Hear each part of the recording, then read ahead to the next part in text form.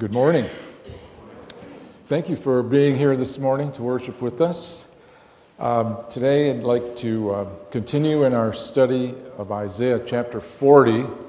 There's an insert in your bulletin to follow along if you like, and if you didn't get one, like one, our ushers would be happy to give you one right now.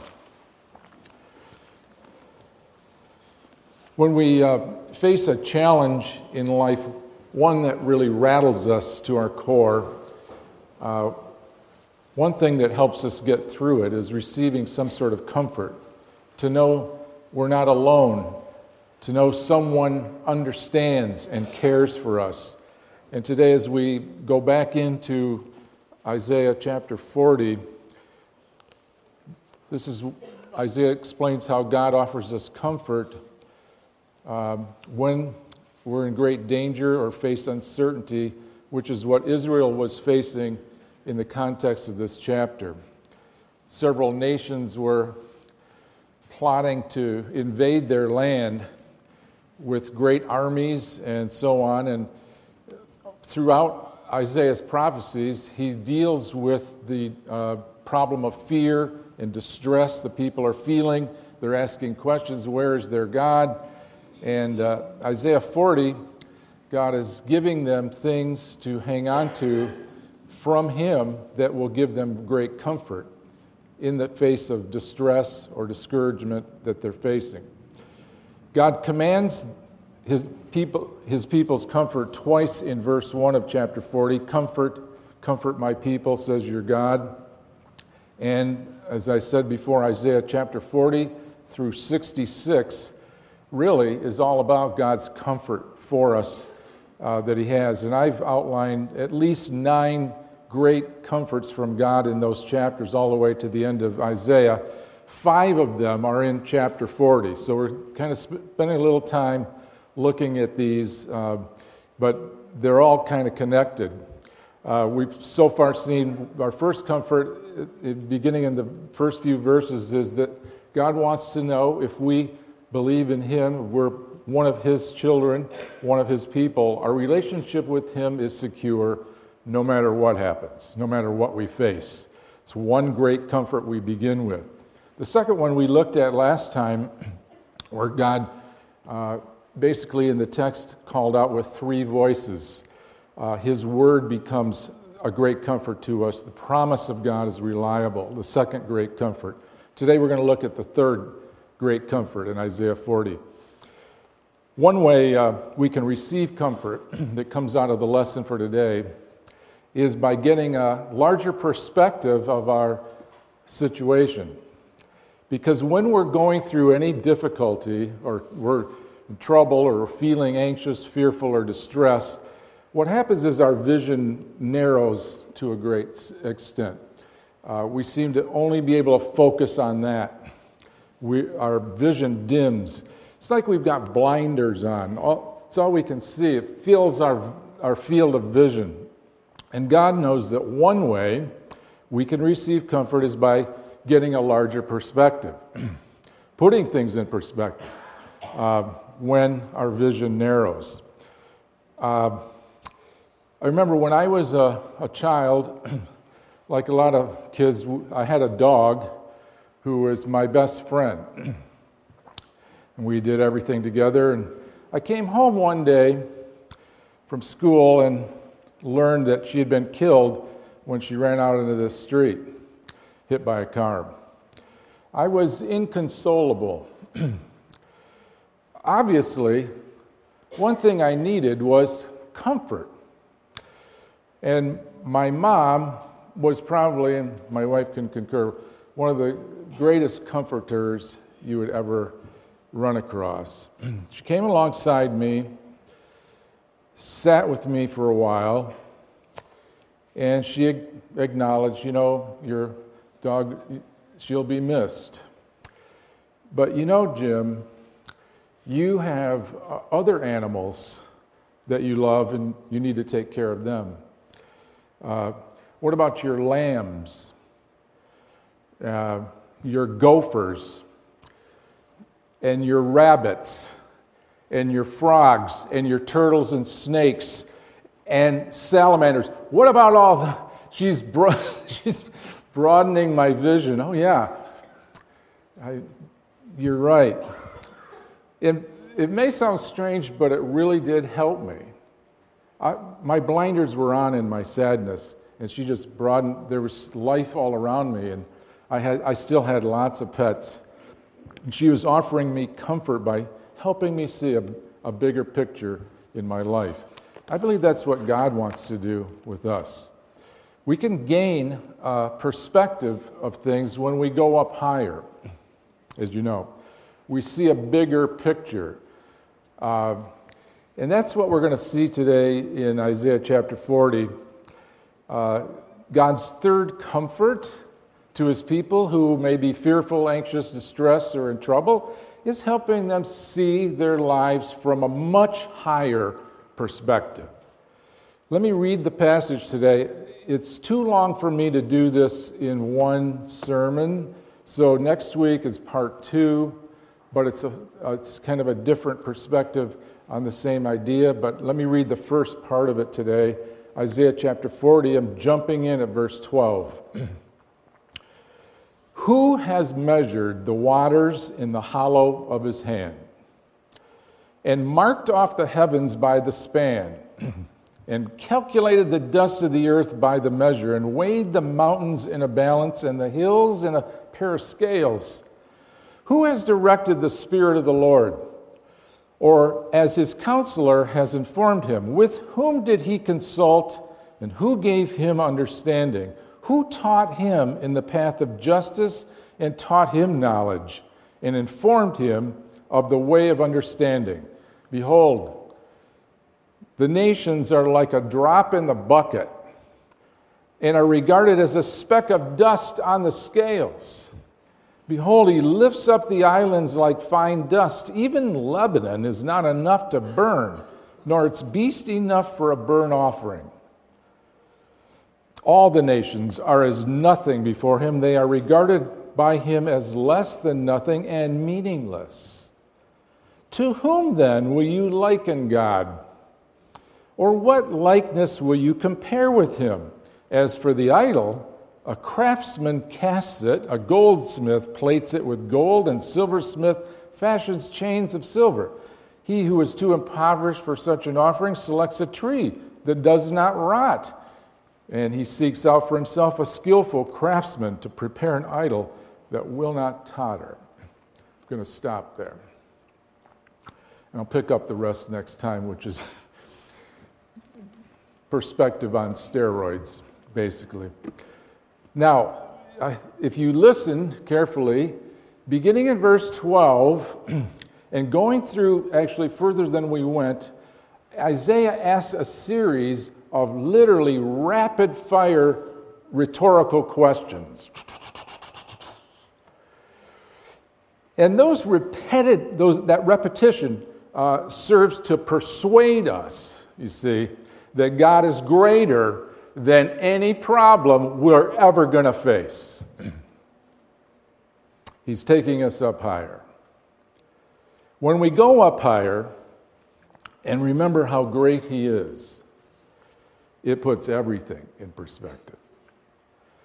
And one of the best things we can do when we're in trouble, when we're afraid, when we're anxious or distressed, is reflect on God's greatness. That's what we're going to talk about today. Back in Isaiah chapter 6, where Isaiah's ministry actually began, his call to ministry, I think, began there, where the context is Isaiah, in chapter 6, is going through a tough time in his life. A lot of uncertainty. His friend, King Uzziah, just died. He's filled with grief and disappointment. They held out a lot of hope with that king who served a number of years until he became proud and God had to discipline him. And there was probably a lot of confusion, a lot of uncertainty. He certainly was overcome with grief. His friend had died. And in Isaiah chapter 6, I want you to listen again to how God comforts him. In the year of King Uzziah's death, I saw the Lord sitting on a throne, lofty and exalted, with the train of his robe filling the temple. Seraphim stood above him, each having 6 wings. The 2 he covered his face, 2 he covered his feet, and with 2 he flew, and one called out to the other and said, Holy, holy, holy is the Lord of hosts. The whole earth is full of his glory. God comforted him by taking him up higher, giving him a higher perspective of the world in which he found himself in. Isaiah learned firsthand that God was high and lifted up above everything else. And now in chapter 40, he's trying to help us get a higher perspective, if you will, of our situation. And in a few minutes, you'll understand why he's saying this to Israel right now at this point in their history, but by extension, the reason we can profit from it as well. The first of these rhetorical questions, Isaiah helps us by focusing in on God as creator. As we read, who has measured the waters in the hollow of his hand? So he goes through these rhetorical questions. Who has done this? Who measured that? Who calculated the dust of the earth? Who directed the Spirit of the Lord? With whom did he consult? And the rhetorical questions are intended to leave us really with our mouths wide open before the God who is far greater than anything he's made, who is unsurpassed in his understanding of his creation, and who is the very source of all moral standards and judgments operating in the creation. He's far greater than anything we'll encounter in the world we live in other words, and he's also self-sufficient. He doesn't need anybody. He needs no counselor. He needs no help. Our fears and problems are put in perspective when we reflect on how great our Creator is. Listen, Isaiah tells us in this passage that the greatest part of creation that we see, the mountains and so on, fit in the palm of his hand. And the smallest details of creation, the dust, he measures that. The little specks. He's got it all measured out. And all that leads to one final rhetorical question and conclusion in verse 18. To whom, then, will you liken God? Or what likeness will you compare with him? In other words, he's incomparable. And as the song told us, he's also indescribable. Isaiah takes us up higher as he compares God with the whole power of all the nations around them. Listen to verse 15 and 17. Behold, the nations are like a drop in the bucket, regarded as a speck of dust on the scales. Behold, he lifts up the islands like fine dust. All the nations are as nothing before him. They are regarded by him as less than nothing and meaningless. Compared to God, the nations are nothing. They're a drop in the bucket. Their significance compared to God is like a speck on a scale. Immeasurable, insignificant, void. Why is God telling them this? Because listen to me carefully. Now we're going to see the correlation to us. Why is he telling them this? And specifically mentioning the nations here. Well, take out the word nation and put in your trouble. Just write it in the blank. Why is he telling this? Because the very thing they were most afraid of and causing the greatest distress and uncertainty in their life were the nations surrounding them, who were threatening to invade them, who already had tried. Assyria, Egypt, Babylon. Here is what God is saying to them and us so that we may receive his comfort. God is greater than anything you fear. God is greater than anything in the world you're worried about. And knowing that God is greater than any difficulty I face, we should find great comfort. If you want to know how great He is, just take a look at verse 16. It's kind of humorous. Isaiah tells us, you know how great God is? There's not enough wood in Lebanon. Take the whole place. There's not enough wood there, or animals on earth sufficient enough to worship Him fittingly. There's not enough. We don't have enough stuff to burn in a sacrifice to reflect His worthiness. Even Lebanon's not enough to burn, the whole thing. Nor its beast enough for a burnt offering. There's nothing on earth greater than He is. Compared to the other things we tend to worship, trust in, and stand in awe of, this is what God's saying as we come down.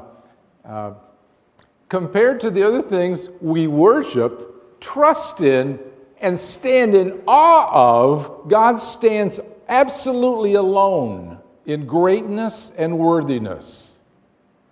No rival whatsoever. Verses 18 to 22, whom then will you compare God? Or what likeness will you compare with Him?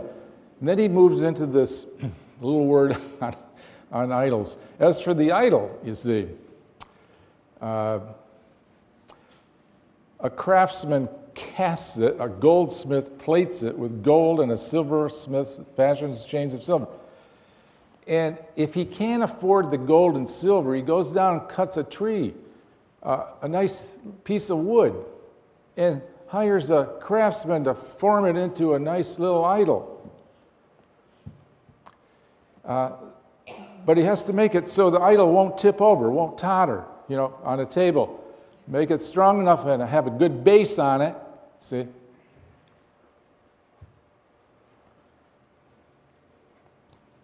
Isaiah is taking us up higher. He compares our trust in idols with the one true God. He says, let's compare. Idols are made by people. God has no maker. He created people. Idols are made from raw materials in the earth. Ironically, materials that God made. In short, what he's saying is, idols are a joke compared to God. Now, I know how you're thinking, probably. Say, yeah, these ancient people serving those idols. That's not us. We don't have any application in this passage. If you think trusting in idols does not apply to you, you need to know that we can have, as Ezekiel has told us, the prophet Ezekiel and other prophets referred to idols of the heart, which is where any idolatry begins. The Hebrew word for trust is batach. What's interesting about that word is batach is a word used by the prophets almost exclusively for trusting in Yahweh, trusting in the Lord. If you batach anything besides the Lord, it's idolatry, according to the prophets. Now, Isaiah is going to have a little more to say about the idols we worship, specifically the idols of our heart, in an upcoming chapter. So hang on. I'm not going to go there today, although he introduces it to us here. Today, what we learn is that our fears, our problems, the distresses, our anxieties, our uncertainties, our distress and troubles, as well as the idols we trust to help us, are absolutely reduced in size when we compare them with the greatness of the living God. Nothing compares. What happens, like I said, when we find ourselves in trouble, distress, threatened, fearful, anxious, all of a sudden, that thing looms very large in our field of vision. And what God wants us to do is broaden that field.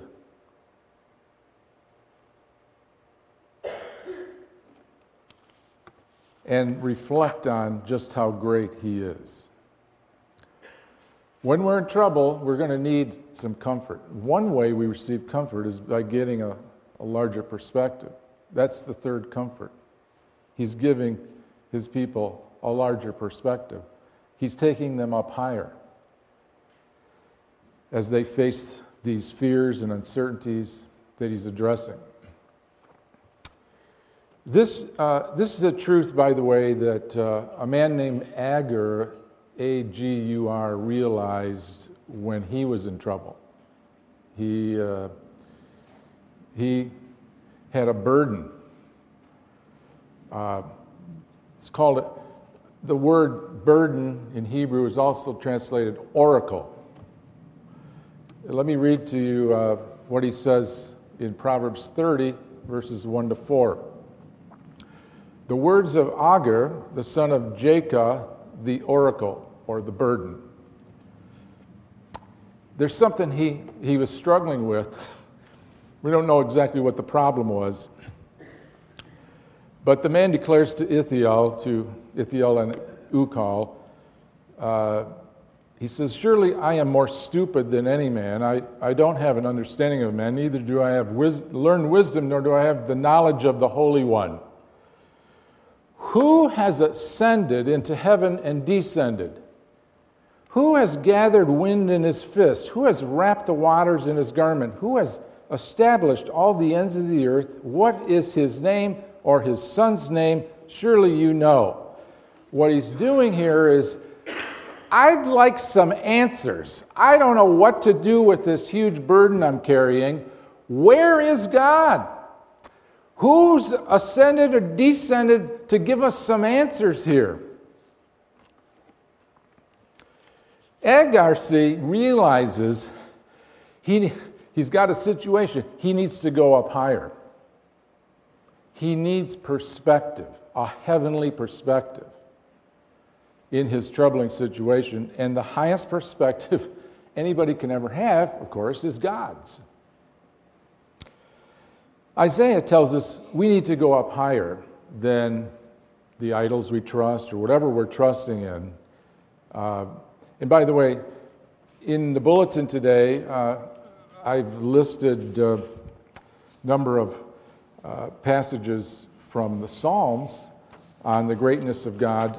And I've included, also if you want to come up afterwards, I've expanded that, a listing of biblical survey of God's greatness on the sheet down front here. You're welcome to pick one of those up, because I think I'd suggest a great exercise to do when we're facing uncertainty or fear, anxiety, is to get perspective by focusing in on God's greatness. So I urge you, even this week, whatever you're going to face, realize He is greater than anything in this world we're ever going to encounter.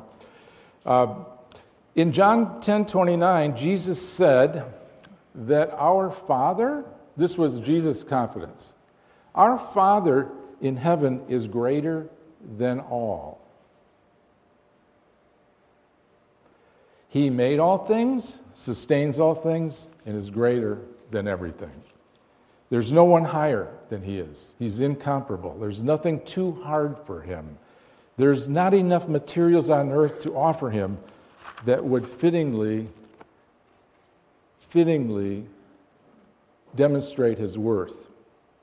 And by the way, Jesus answered Agar's question in John chapter 3 when he's talking to Nicodemus.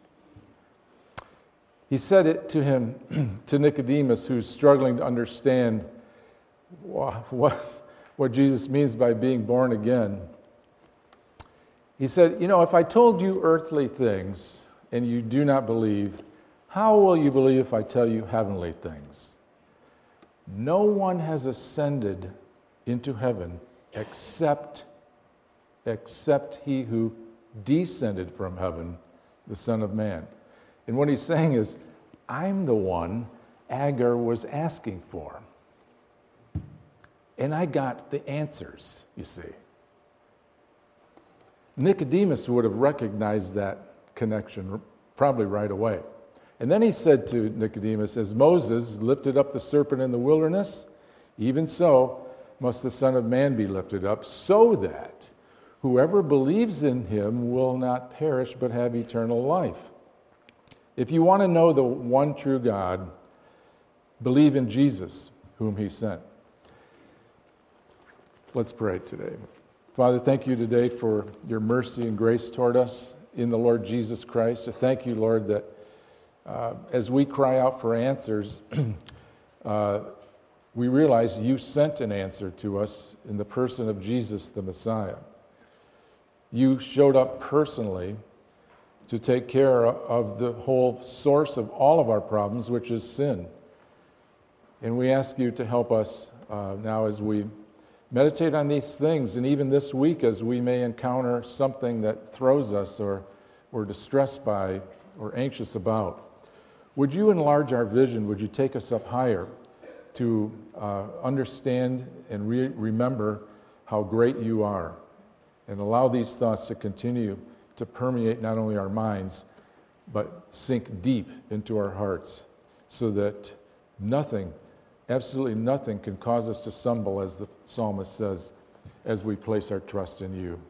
Help us to trust in nothing else but your saving grace and your constant presence and your reliable promise. And we ask all this today in Jesus' name. Amen.